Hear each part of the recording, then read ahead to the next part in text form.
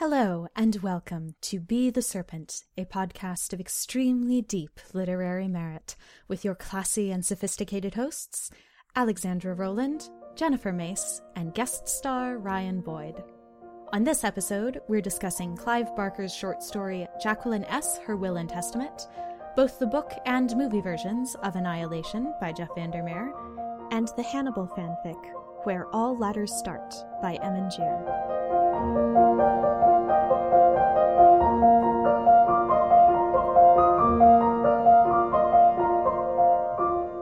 Hello, and welcome to episode 16, A Bump in the Night and Not the Sexy Kind. While Macy and I could probably manage to blather about anything for a solid hour, neither of us are experts in today's topics, so we've called in someone who is. One of my very, very best friends in the whole world, their face is so good it's stupid, Ryan Boyd of the very excellent horror podcast Rank and Vile. Let's all introduce ourselves. I'm Alex, the vampire one. I'm Macy, the kelpie one. And I'm Ryan, the chupacabra one. Oh, you changed your answer. I was going to go with werewolf, but then I decided, you know what? B-side monster. Sure. Chupacabra. Sure, yeah, totally, absolutely. We are two redheaded fantasy authors who miss Freya very much. It's true. She's on vacation, but she's coming back. So two redheaded fantasy authors and a swamp goblin named Ryan. Yeah, I was gonna say, like, an oily-haired horror author? Oh. Like, it doesn't quite fit. Oh, it's fine. We embrace your swamp goblinness, but not, like, physically, because slime. I'll embrace you physically, Ryan. Yeah, no, I'm wearing a sort of Macy, meat suit on the podcast today, where it's like, well, Macy's not here, but we did scrape this thing off the floor in an alley before the show, so hopefully yes, that's the good. Freya And meat so, suit. oh god, wait, am I? You are Freya. Wait, so I'm an expert on Yes. horror? Oh my god, Well- that's... We should finish off the scripty bit. Yeah. Yes. Because today we're talking about horror, gore and guts and grime. But before we get into that, what are we reading, fellow serpents?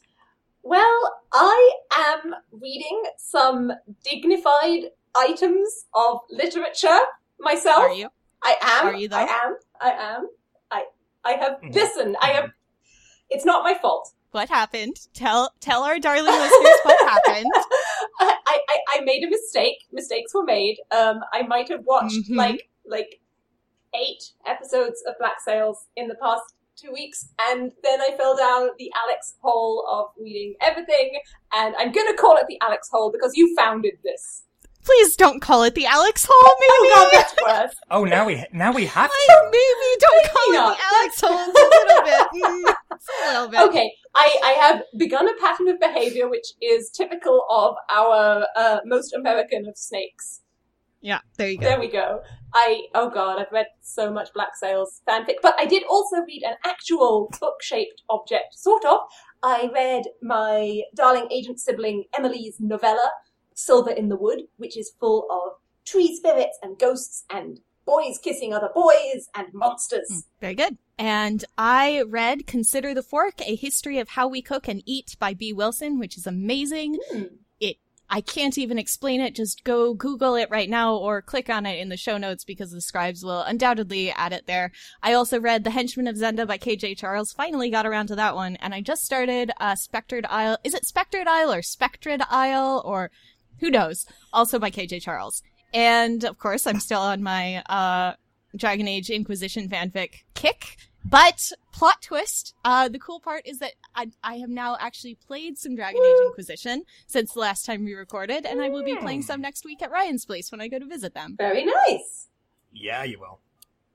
So lately, I've been reading a bunch of stuff. One of them is Lost Country by William Gay, who is was a Southern Gothic fiction guy. The problem with reading anything Southern Gothic post Flannery O'Connor is you sort of judge everybody for not literally just being Flannery O'Connor. Sure. So, I mean, but it is really good. And so I'm reading that. I just finished, Space Opera by Catherine Valente.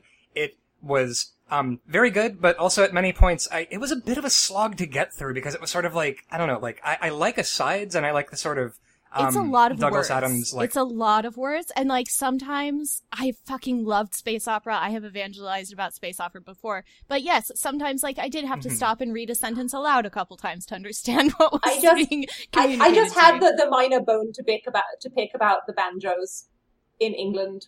I will fight you. Oh. I will fight you. That's That's fair. not one of my stereotypes. Sit down. All right. I'm nothing but not petty.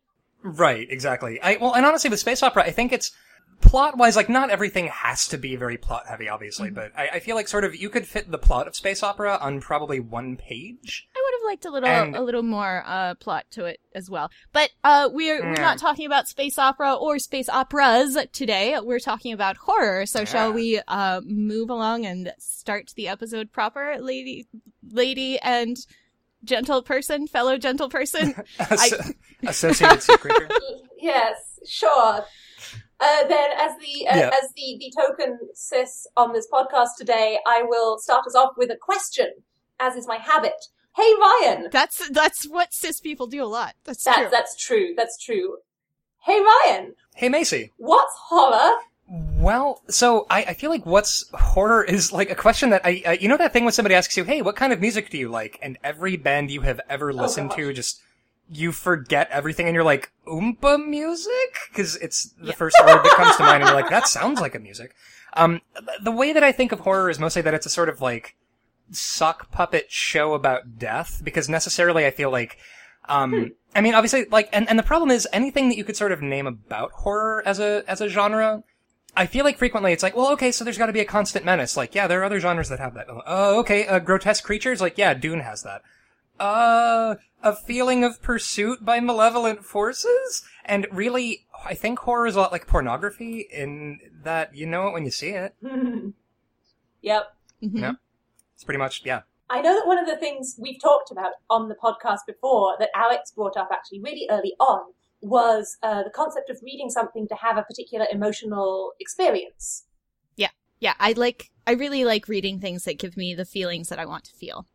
And I wonder if that's something that's characteristic of horror as well, is that it has a particular set of feelings, of emotional or physical reactions. Well, yeah, I think, so I feel like constitutionally for me, like, horror is, so I think the way that I got into horror is that when I was a kid, so you know how when you're a kid, everything is terrifying and out to get you, and you're terrified all the time, and everything just has teeth and fingernails, and it's terrible.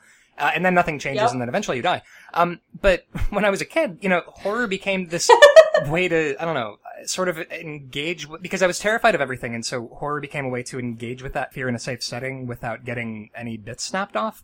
And so I think for me, like, horror pings so many different things, but I feel like the really, really common one is that I like feeling that little thrill of being afraid of something, but it's like, years and years ago, I went to Halloween Horror Nights with my partner Christina, and it was with a bunch of people, and I love haunted houses. Like, I love going into the bits where a guy with a chainsaw jumps out and yells at you. It's a lot of fun for me. And Christina does not care for this experience, and so, you know, she would sort of go and wait toward the exit for us. And after the first one, I kind of popped out and was like, hey, you know, like, are you okay? Like, you don't want to go in? And she's like, I don't want someone to yell at me in the dark, and that is the most reasonable thing I've ever heard. So, not for everyone. I super identify with Christina. The last horror movie that I watched other than Annihilation, earlier this week was like The Skeleton Key back in like 2006 or something, and I didn't sleep for 3 days. I have a very active imagination, so I can't really deal with horror.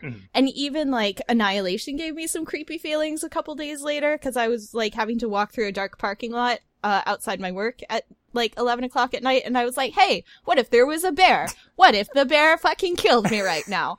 That sure would be a feeling. I am exactly the person who, I believe it was Hester on Twitter a while back, posted about her heartbeat was so loud in her ears that she could feel it. And I just replied but saying, how do you know it's your heartbeat? Ah! Girl! So I just do that. I just do this shit to other people all the time. Like, I just live in that always. So that's just kind of fun for me.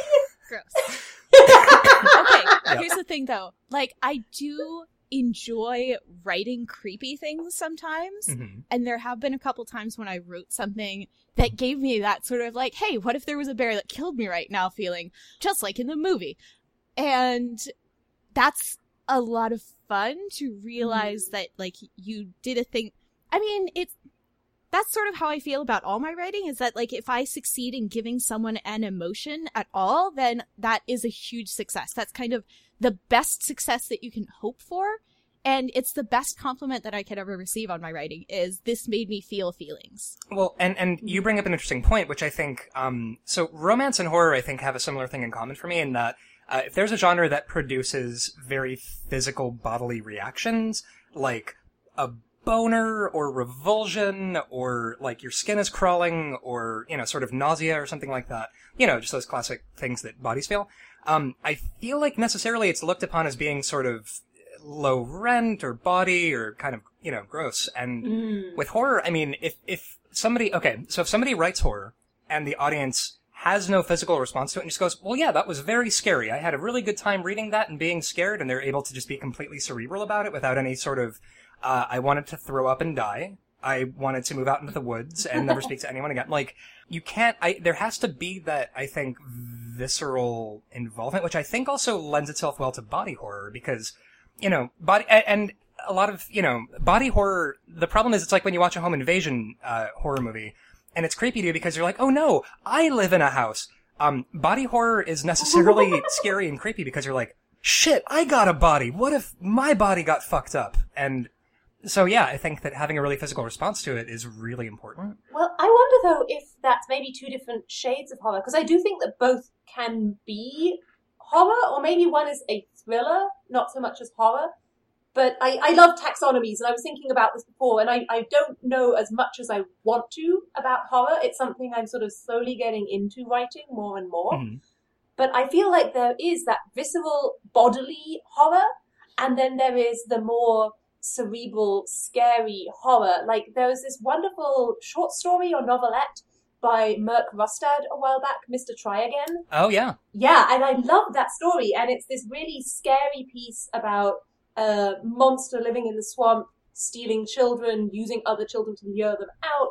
But I wouldn't say it gave me bodily feelings, but I still loved it and still felt horrified by it, just in a very, very different way than I did with the tentpole that we're going to talk about a little bit later, which absolutely gave me bodily feelings. Holy fuck. Right. It's kind of it's whole thing. Although you brought up an interesting thing with psychological thriller versus horror, because I feel like now, and this is just me being a sort of old horror crank, but I feel like a lot of people use psychological thriller to mean horror that I actually like. Like, especially with horror movies, like with, you know, sort of Oscars, you know, you look at sort of like, wow, Silence of the Lambs won, you know, the Academy Award for Best Picture back in the early 90s, and it's like, well, but that's not a horror movie. That's a psychological thriller. And you're like, well, how is that not a horror movie? And you're like, 'cause it's smart and I like it. So I feel like, I mean, genres are a bit squidgy with how we define things. Mm-hmm. Yeah.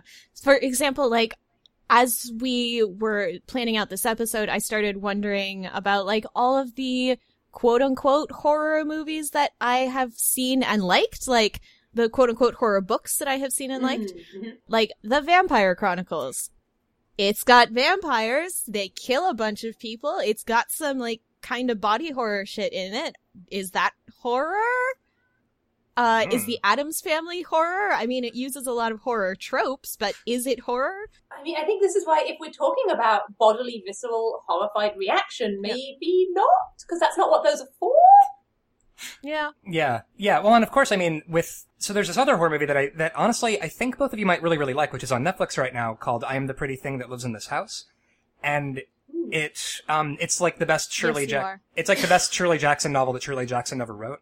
And I feel like, again, that sounds like sort of the kind of horror that both of you might be more into, is like atmospheric, sort of tension building, not so much like, you know, parts spilling out everywhere and blood spurting. It's not so much like the gore that I object to.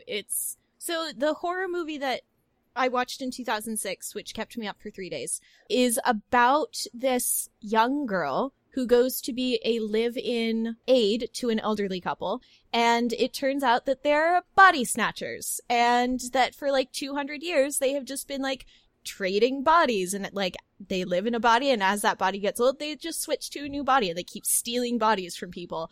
And at the end of the film, spoilers, the old couple take over her body and like switch her soul into their old body and like paralyze it so that she can't like speak or tell anyone that something went wrong. And there's some jump scares in there, but it was more, I'm trying to identify like what exactly it was that squicked me out so hard. And it might be the body horror element of like, oh god, age is terrible. Or it might be like the jump scares and like there's some supernatural stuff in there and like not having control. That's what it is. That's the core of it. Yep. So the last mainstream horror movie that I watched was Get Out, which was amazing. Yep. And I think for me, the fascinating thing, looking back on how I experienced that movie, there's a large, I'd say like 2/3 of the movie is this building ominous pressure in which you know something's wrong and the character knows there's something wrong, but everyone's trying to soothe him and say, no, it's all in your mind. And by the time you get to what you might look at as pulp horror, those aspects of it where they're cutting off the top of like someone's head to get at their brain, Right. That's almost a release of tension because you're like, oh yes, I'm vindicated. It really was that bad. Okay. Well, and this is, I mean, yeah, absolutely. And also, I think Get Out does the really great Hitchcock thing of, because Hitchcock had the bit about the bomb under the table that, if the bomb just explodes out of nowhere and goes off, you get like maybe a few seconds of turmoil for the audience. If there's a bomb under the table and you tell the audience there is a bomb under this table and it will go off in 1 hour, that gives you an hour of sort of slow building tension as it gets closer to the thing. And I think Get Out especially, Yes. like, it gives you...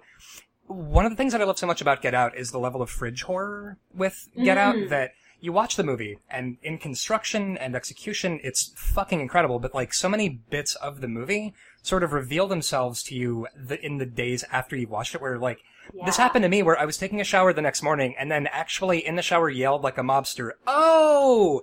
Cause I realized like, oh, fuck. When the father of the family says, when my parents died, we couldn't bear to let them go, he was talking about his parents and not the servant. So, anyway, I really like It Out. I was wondering though also, this makes me think about some of the differences between trying to convey that type of atmosphere and tension differently in prose and in cinema. And I wonder if that brings us to one of our tentpoles, Annihilation, which I think all of us have looked at in both forms. Mm-hmm. Yes. So how did you experience that? Because they changed it a lot, and I think they had to.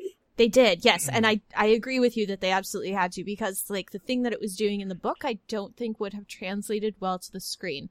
Personally, I think that going back to what I said about like having feelings, if the purpose of a piece of media is to make you feel a way, then the movie did a better job at making me feel a feeling than the book did. The book was sort of like confusing, and there were times when I wasn't quite sure what was going on, but the movie was, for one thing, it was very pretty to look at. It's a very, very pretty movie, and I support the idea of more rainbow-colored horror. Yes. Yep. Yes. And Those gorgeous mutant flowers on that bush, and somehow it's beautiful and horrifying simultaneously, even though you have no reason to think it's horrifying, but it is. yeah. It was just like, I found myself wanting to keep looking at it just because it was like enjoyable to put in my eyes. Because a lot of it is just like dark and like grimy. And I'm not really into dark and grimy. See, and this is kind of Except for Ryan. Well, of course. I mean, listen, I'm both grimy and colorful, so both are possible. That's duality. Although I feel like with the book versus the movie, I think you're absolutely right. They had to change it up for this adaptation because the book is largely unadaptable. I think if you were going to do a straightforward A to B, just adaptation of it, I don't know. I feel like I don't want to get caught in this binary of which is better, the book or the movie, because I think they do fundamentally different things. But Agreed. I feel like for me, like, I'm kind of with Alex on this one, that like, the movie gave me feelings in a way that I think the book was more like a brain puzzle to solve, where I was kind of like, because nobody is named, and sort of, I felt like in the book, there weren't characters so much as like, metaphors and like sort of figures that move the parts of the plot around, because like the plot sort of tells you, honestly, to me, the fact that in the book they don't even name the characters and it's just the biologists and, the sort of their job title, it's almost like the narrative is telling you which things they're going to be moving around and what they're going to be doing with the plot, rather than I want you to sink into this person's head and have an aside with them and really figure out what's driving them. Especially with the biologist and, her husband in the movie, where they suddenly add this motivation, I think, in the movie that wasn't even there in the book necessarily. Yeah. I think for me, and it may be a personal preference thing, or it may also be that I read the book first. Mm-hmm. For me, I found the book kind of unfolding in front of me in a way that engaged and made me complicit in what was happening. Explain. Tell me more. Do you mean that it sort of made you an active participant, a participant in the unfolding of the narrative? Right, because I felt like I had to figure out what was going on. I felt like I had to be far more engaged, and Alex has this thing about white space in books and white space, and you have to fill in. So I was super conscious that the biologist was very deliberately withholding information from me. And so I was kind of positing that there were characterizations, there were personal motivations, but she was deliberately censoring them. Are you saying she was perhaps an An unreliable narrator? Alex has a slight fondness for unreliable narrators. So does Macy. We've had a whole episode about them. Mm-hmm. They're so much fun. I like them. But I also love it's a very sparse epistolary book, and I think I really engaged with the puzzle of it. Yeah. And just this unfolding as things get worse and worse, as the character realizes how much worse they're getting, you do too. Well, and the epistolary thing sort of made it feel like a bit of a throwback horror novel, because Frankenstein and Dracula were both epistolary. So it feels like it's sort of part of this horror pedigree of sort of letters from hell sort of format. I would like to listen to the two of you, my darlings, geek out about nature-related horror things, because I know you both really like that. Go. I love them. I love them so much. I love just this whole concept of when you have a city that's being reclaimed by nature. That's something we're all very familiar. We see it day to day. But what about your body being reclaimed by nature?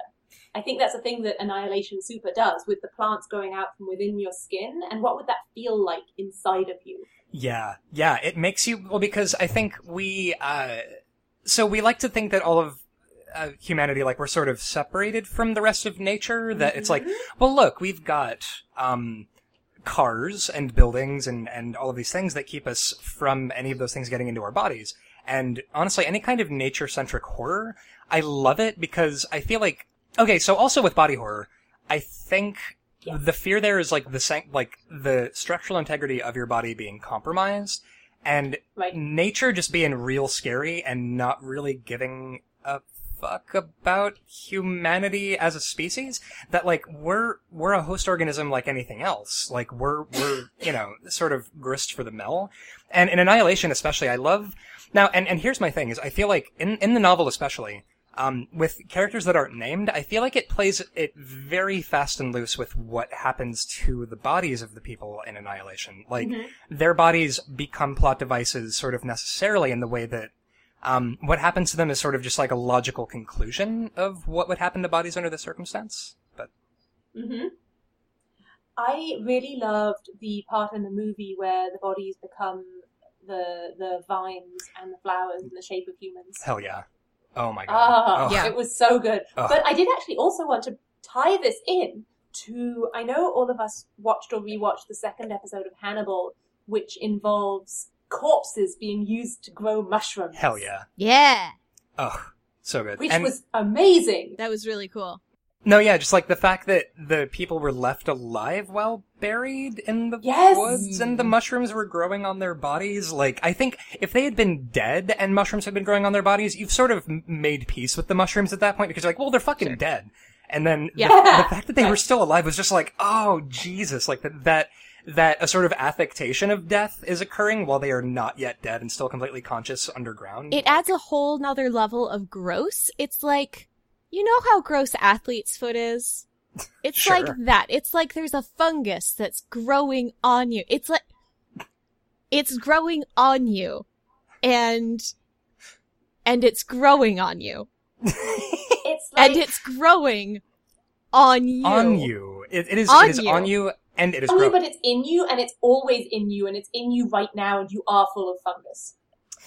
Yeah, and this is, I mean, pregnancy is body horror, necessarily. Like, Yes. I feel like, yeah, the mushrooms and the annihilation turning into vines, like, it pings it pings a similar sort of squick response as, like, pregnancy or the movie Alien. That, again, like, the idea that your body, the sanctity of your body, like, it's not safe from the environment trying to... But I feel like I approach it and embrace it a little bit in my writing sometimes. And I did this in the short story that I have, where the family that the character finds at the end is herself being transformed and grown throughout with plants. Hell yeah. Outstanding. Right? And I think that Hannibal actually engages throughout the whole show, and Alex, we're going to talk about some stuff that you maybe haven't watched yet, with nature and the symbiosis of man with body as meat. Mm-hmm. And there's this whole thing, and even the very first episode where they are impaling humans on deer horns, but always just throughout the cannibalism, and you are a creature like any other who is not owed any more dignity than an animal. Right, and this being sort of Hannibal's, like, raison d'etre for why he does what he does, that, like, he kills people to debase them, and basically that, like, you're no better than a pig. This is, sort of, it's about sort of reducing people to, the level of, an animal. But also, as a side note here, can I point out my favorite bit of trivia about NBC Hannibal? Yes. It's, okay, so in season 1, there was the Monster of the Week, the Angel Maker, who flayed the skin off of people's backs and made wings out of the skin. And so apparently Brian Fuller had sent some of, like, he'd gotten some notes back from the studio while they were making the episode, and the note that he got was, you can't show butt cracks on TV in the United States. And so Brian Fuller sort of jokingly sent back, like, what if I filled the butt cracks with blood? And they were like, that would be great. Like, the studio was like, look, as long as you fill it with gore, we can deal with that. We just can't deal with butt cracks on TV. So that's sort of America.png for the things we're comfortable putting on TV. Yeah, for reals. I want to pull it back a little bit. I know when we were prepping for this episode, we talked a bit, Ryan, about the difference between the monster within and the monster without. And I think Hannibal deals with that conflict a lot through the character of Will, who is this, at the beginning, this hyper-empathetic detective who associates too closely with the murderers that he's trying to understand. And in the fanfic tentpole we have, it's kind of pulling him in really deep with sympathizing with Hannibal himself. And I was wondering if we could talk a little bit about the fanfic and how you felt that went as a horror absolutely. piece. Well, so the fic, which by the way was really, really good. It was what was the title? Where All Ladders Start. Yeah, and I think it was a really, really good fic. Also because I feel like one thing that drives me crazy, and this is such a minor thing, it drives me crazy when somebody writing Hannibal fic has Hannibal referred to Will Graham as William, because at no point would Hannibal ever call him William. That's not. Come on now. I think Hannibal as a character, it's hard to approximate the kind of character Hannibal is for fanfic purposes, because necessarily, I think Hannibal works very hard to sort of make his emotional process and the way that his brain works kind of obscure and impossible to understand in some ways. Like, Will Graham, like, the fact that he is just this raw, exposed nerve of a guy who just, he wears flannel and he's got, he's constantly standing around in his underwear covered in sweat, crying, relatable. I think that's Alex. basically all of us. Yeah. Yeah, exactly. And then you've got Hannibal, who sort of, watching, I think that's why Hannibal is so fun to watch interacting with Will Graham, because, I mean, if we're going with visceral versus cerebral, it's sort of like Hannibal is 100% cerebral and Will Graham is almost 100% visceral, because Will has so much skin in the game. Like, there's wear and tear that everything takes on Will throughout the course of the series because he can't help but be involved emotionally. And Hannibal, at several points during the series, you wonder if he's ever had a genuine emotion other than contempt in his life. Yeah, and that was kind of the thing that I started wondering about when I was reading the fanfic, because, like, he's in the show, or at least in the 2 episodes of the show that I watched, and in the fanfic, like, he's so unemotional and so unconnected to that part of himself. And so I was like reading this and wondering, like, okay, well, they're writing these two characters as being in some kind of love. Is Hannibal ever happy other than when he's like killing and eating people? And maybe he kills and eats people like to feel something, because that's the only time that he does feel something. Maybe that like gets him connected to that visceral part of himself. Why do you think that so many horror things write this serial killers or like the villains as like the cold-blooded killers? Like, why is that such a trope? Why do we have to have them be so cold-blooded, other than like they have to kill 20 people? Right. Well, I feel like it's sort of we're comfortable with two extremes. Either they're wild and out of control of their emotions and just sort of completely volatile and completely mercurial and sort of unpredictable, or they are completely passionless and clinical and have all of the emotional range from A to B. And I think that in between that, oddly enough, this is going to sound very silly, a lot of early 80s slasher movies sort of fell between that, like the movie Maniac, where you've got a guy who, you know, is a serial killer, but also he's able to kind of function in society with people, but the other half of the time it's him muttering to mannequins in his apartment being a fucking goof. But then the rest of the time it's like, no, I mean, you know, he could sort of hold a conversation with people and sort of be fine.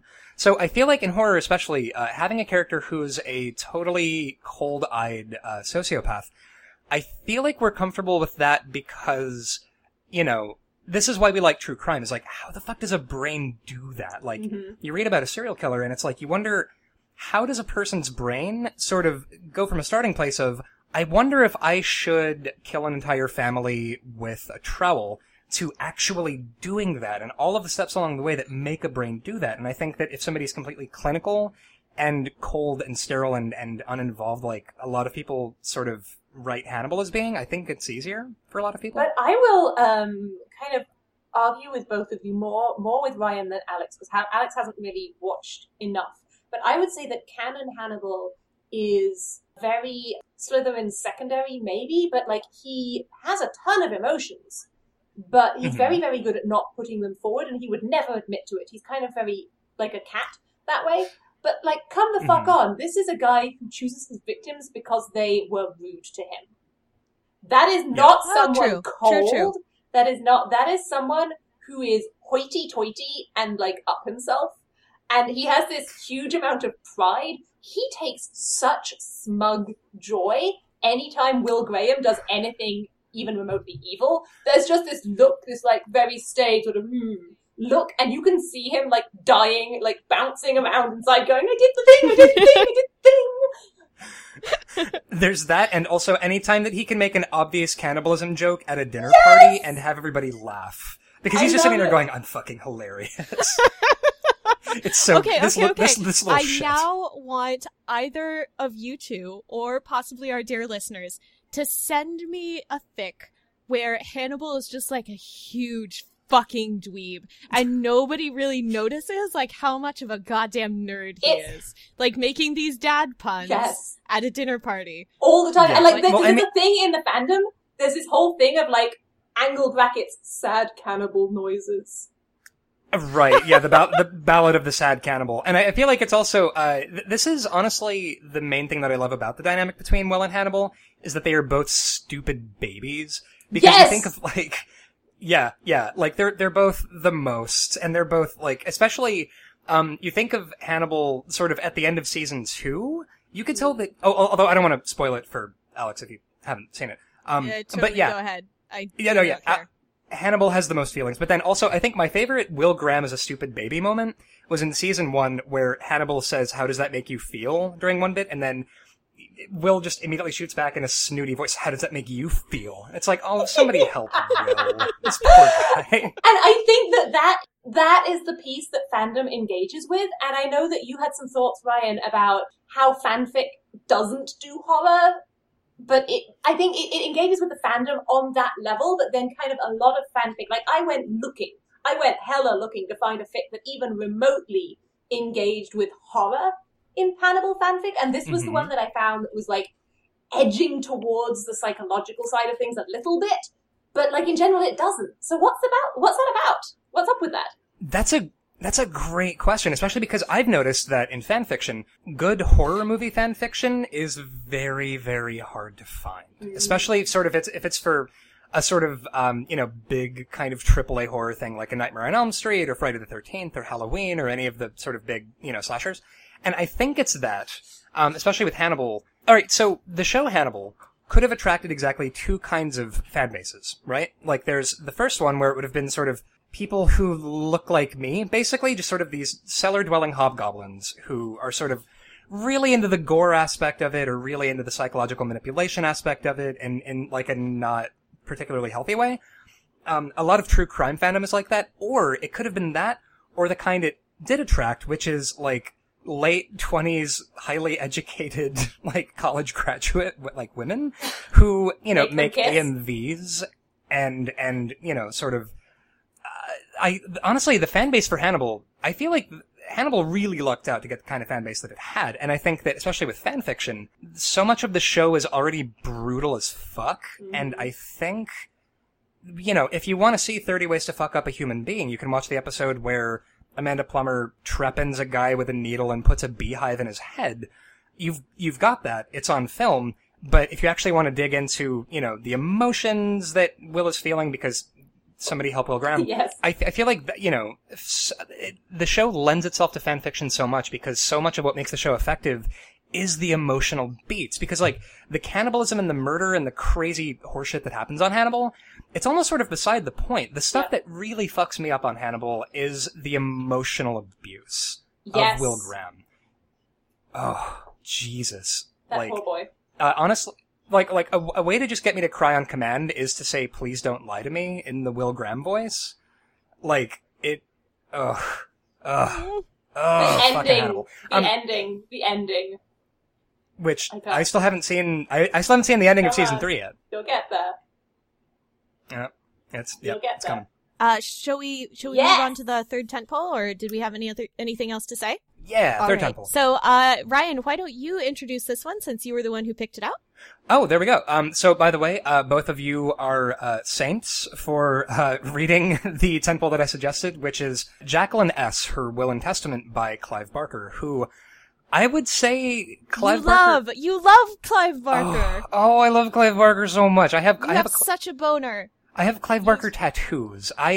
Clive Barker is, I think, he's honestly one of the biggest things that got me into horror generally, because of the stuff that Clive Barker focuses on, which especially in, Jacqueline S. Her Will and Testament.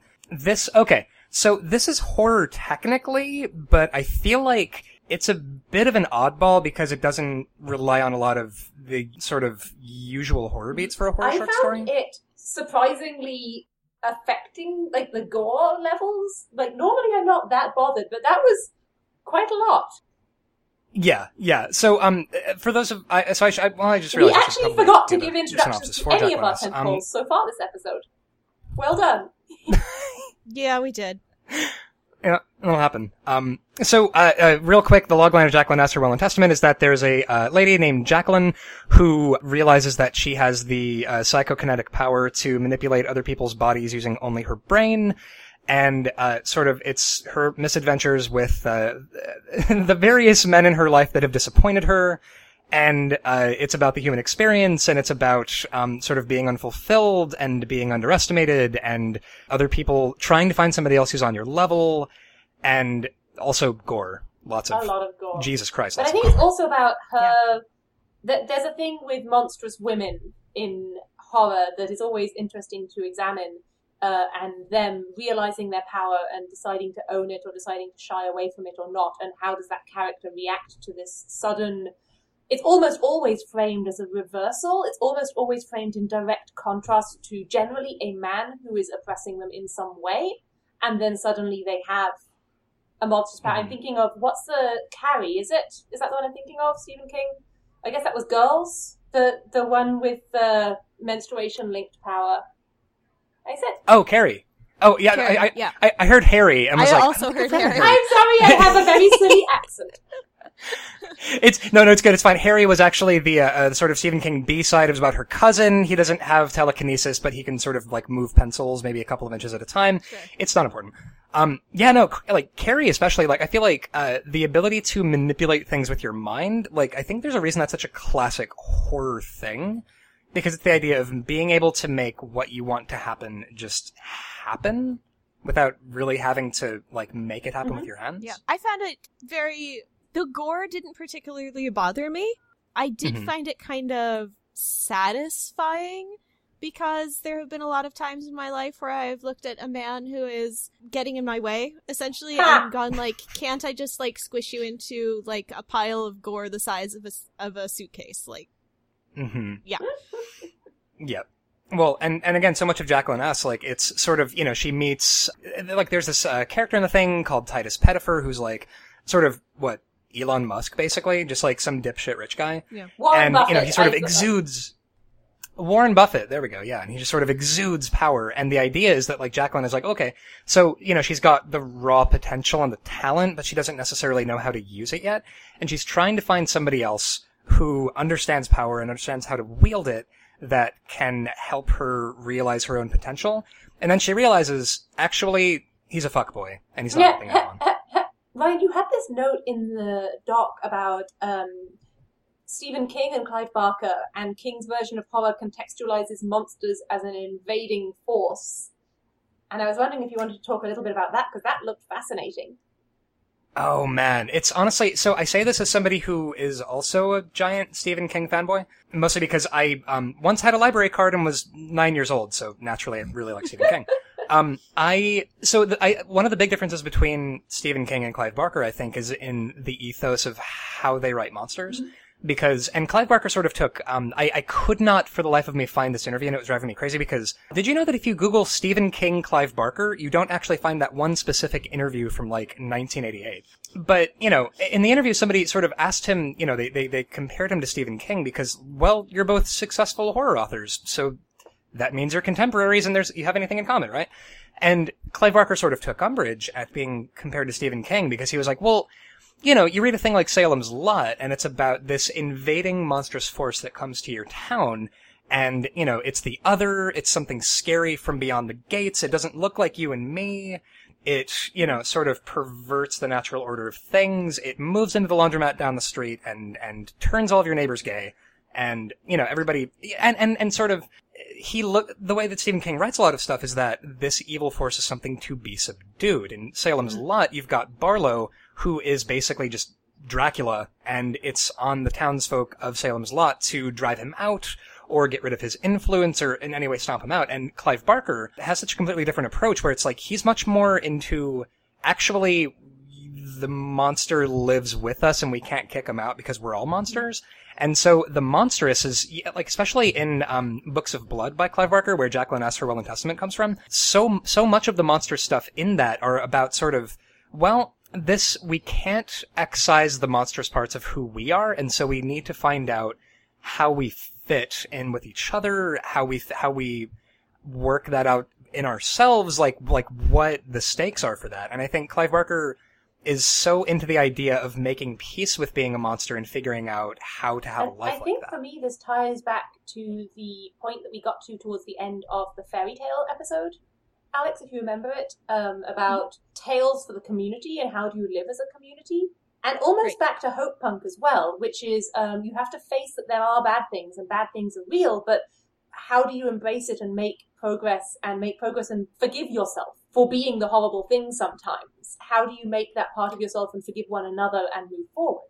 Yeah, or use the horrible parts in a constructive way that still furthers the good of the community. Well, and to me, I feel like that tenderness is absolutely crucial in horror, I think, because if it's all just a big chunk of death and it's just nothing but teeth and hair and nails and it's just all, like if there's nothing tender to contrast that with, it means nothing, because there's not that tenderness to sort of provide a buffer, because I don't know, if there's nothing worth contrasting with it, then it doesn't stick because there's nothing to make it stick. It's just brutal. That's what the worst kind of grimdark brings us, is nothing to contrast it with. Oh, everything's just shit. Yeah, like, all right, thanks for coming out, folks. Like, like there's only awful. so many ways that you can scoop someone's eye out with a rusty spoon. and believe me, I've tried. Like, there's only, and this is the kind of, I think, Alex, like, you talking about how horror movies have a color palette of roughly the bottom of a theater seat. Yeah. And I think a lot of that, I blame the movie Saw because, like, so horror goes in cycles. And I think when Saw got really, really popular in the mid-2000s, every single horror movie was like, oh, alright, we need a really scungy looking filter for every scene, everything needs to be really gross, everything needs to just look like it was rolled under the couch. Yeah. And I think it's just now starting to bounce back from that, where it's like, but here's the thing, what if color rules and things can be scary and also well lit and visible? Yes. And sometimes, in the case of Hannibal, have lesbian sex scenes disguised as kaleidoscopes. What Very are we important. referring to There here? is a very, very strange... Season 3 Hannibal gets weird cinematographically. Cinematographically. I see. Yeah. We will find you images somewhere. It's very entertaining. But I think that Annihilation does precisely that, right? Is it brings back the beauty to horror. And bits of Hannibal do as well. Yeah, Hannibal still seems to have like a slightly more muted color palette, but it's not nearly as bad as many, many other images of horror movies that I have seen. Right. Right, like you've seen screenshots from horror movies, and you don't care for that shit one bit. Oh man. Although Hannibal, I mean, that's the thing with Hannibal. That So show beautiful. is fucking gorgeous. Like, so, and it's like you're watching this and you know that, like, yeah, that's some people being chopped up, but also you're watching that, like, Very pretty. I don't know, man, I'm kind of hungry. Like, that looks really I think I good. made all of you watch my favourite ever fan vid of every fandom, which is a fan vid called Glitter and Gold, which is a Hannibal vid. It's only like 2 minutes long, and the artist from that hypersaturated the red, which is, I think, something that horror does to start with, but in that context, it just pops.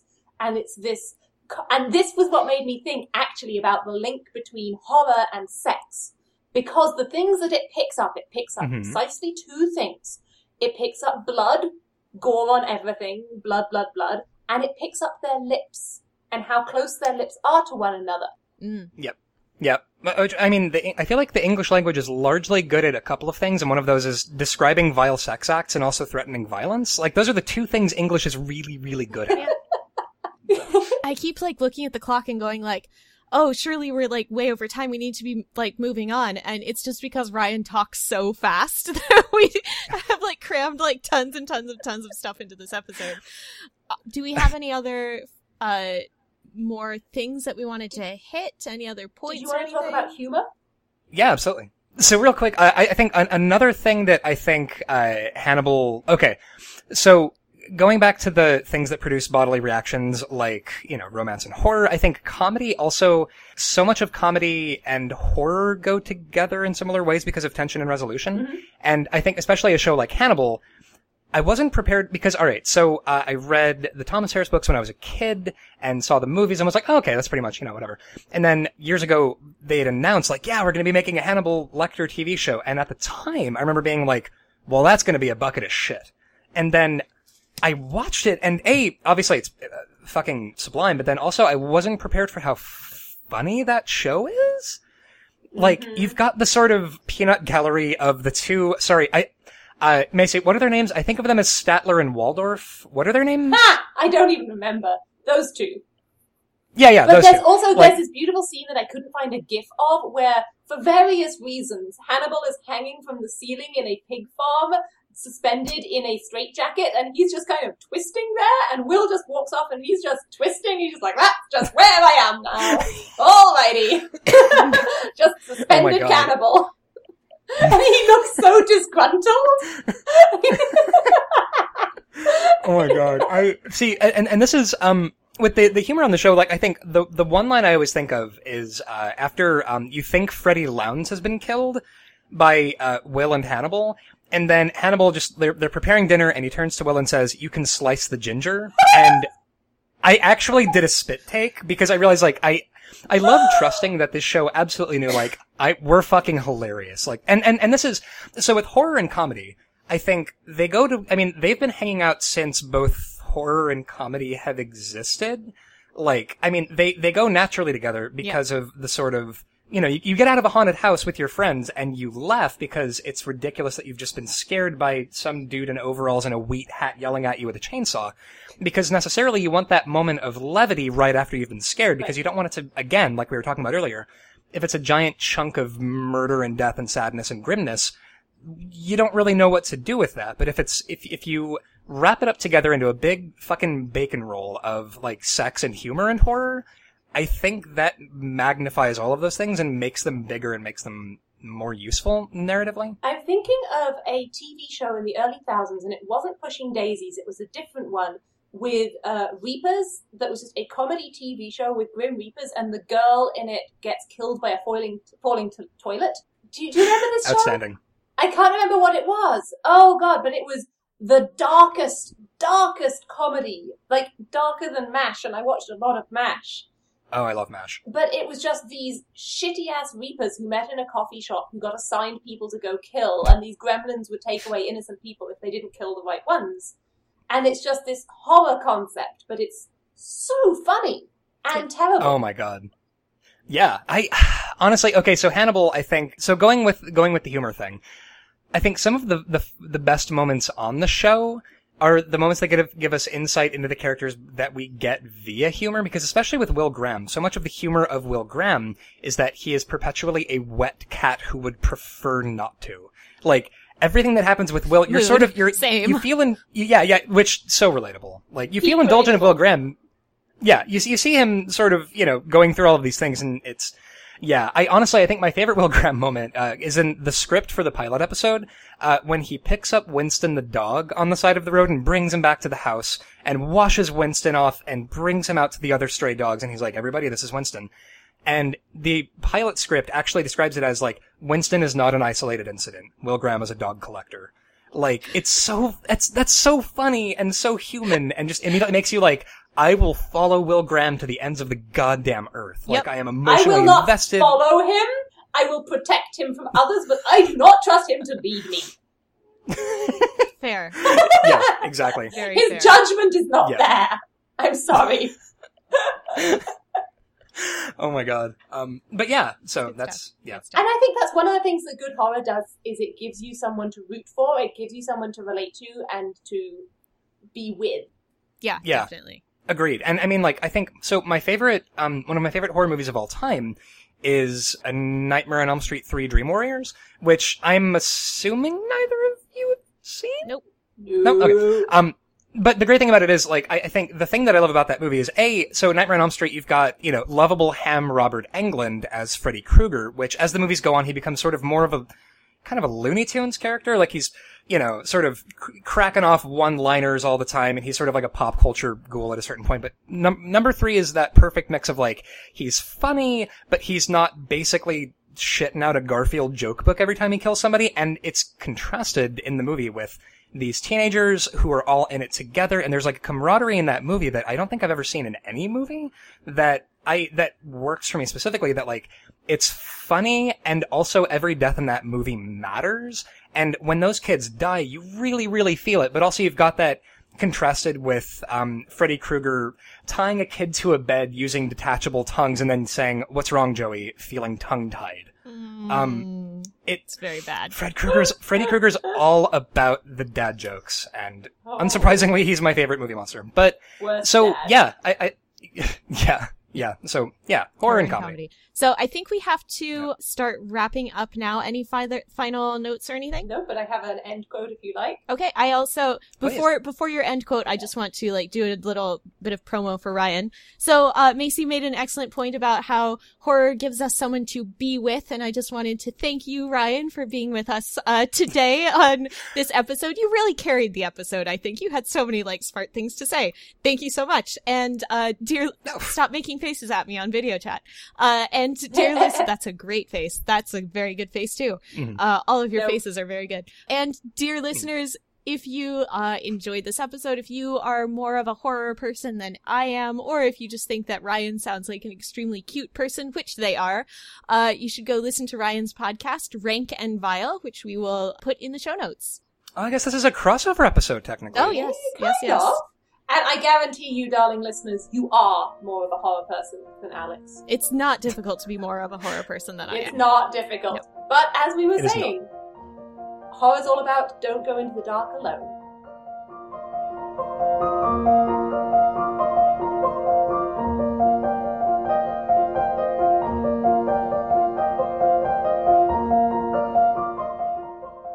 Hey everybody, thanks for joining us for this episode of Be the Serpent, a podcast of extremely, extremely deep literary merit.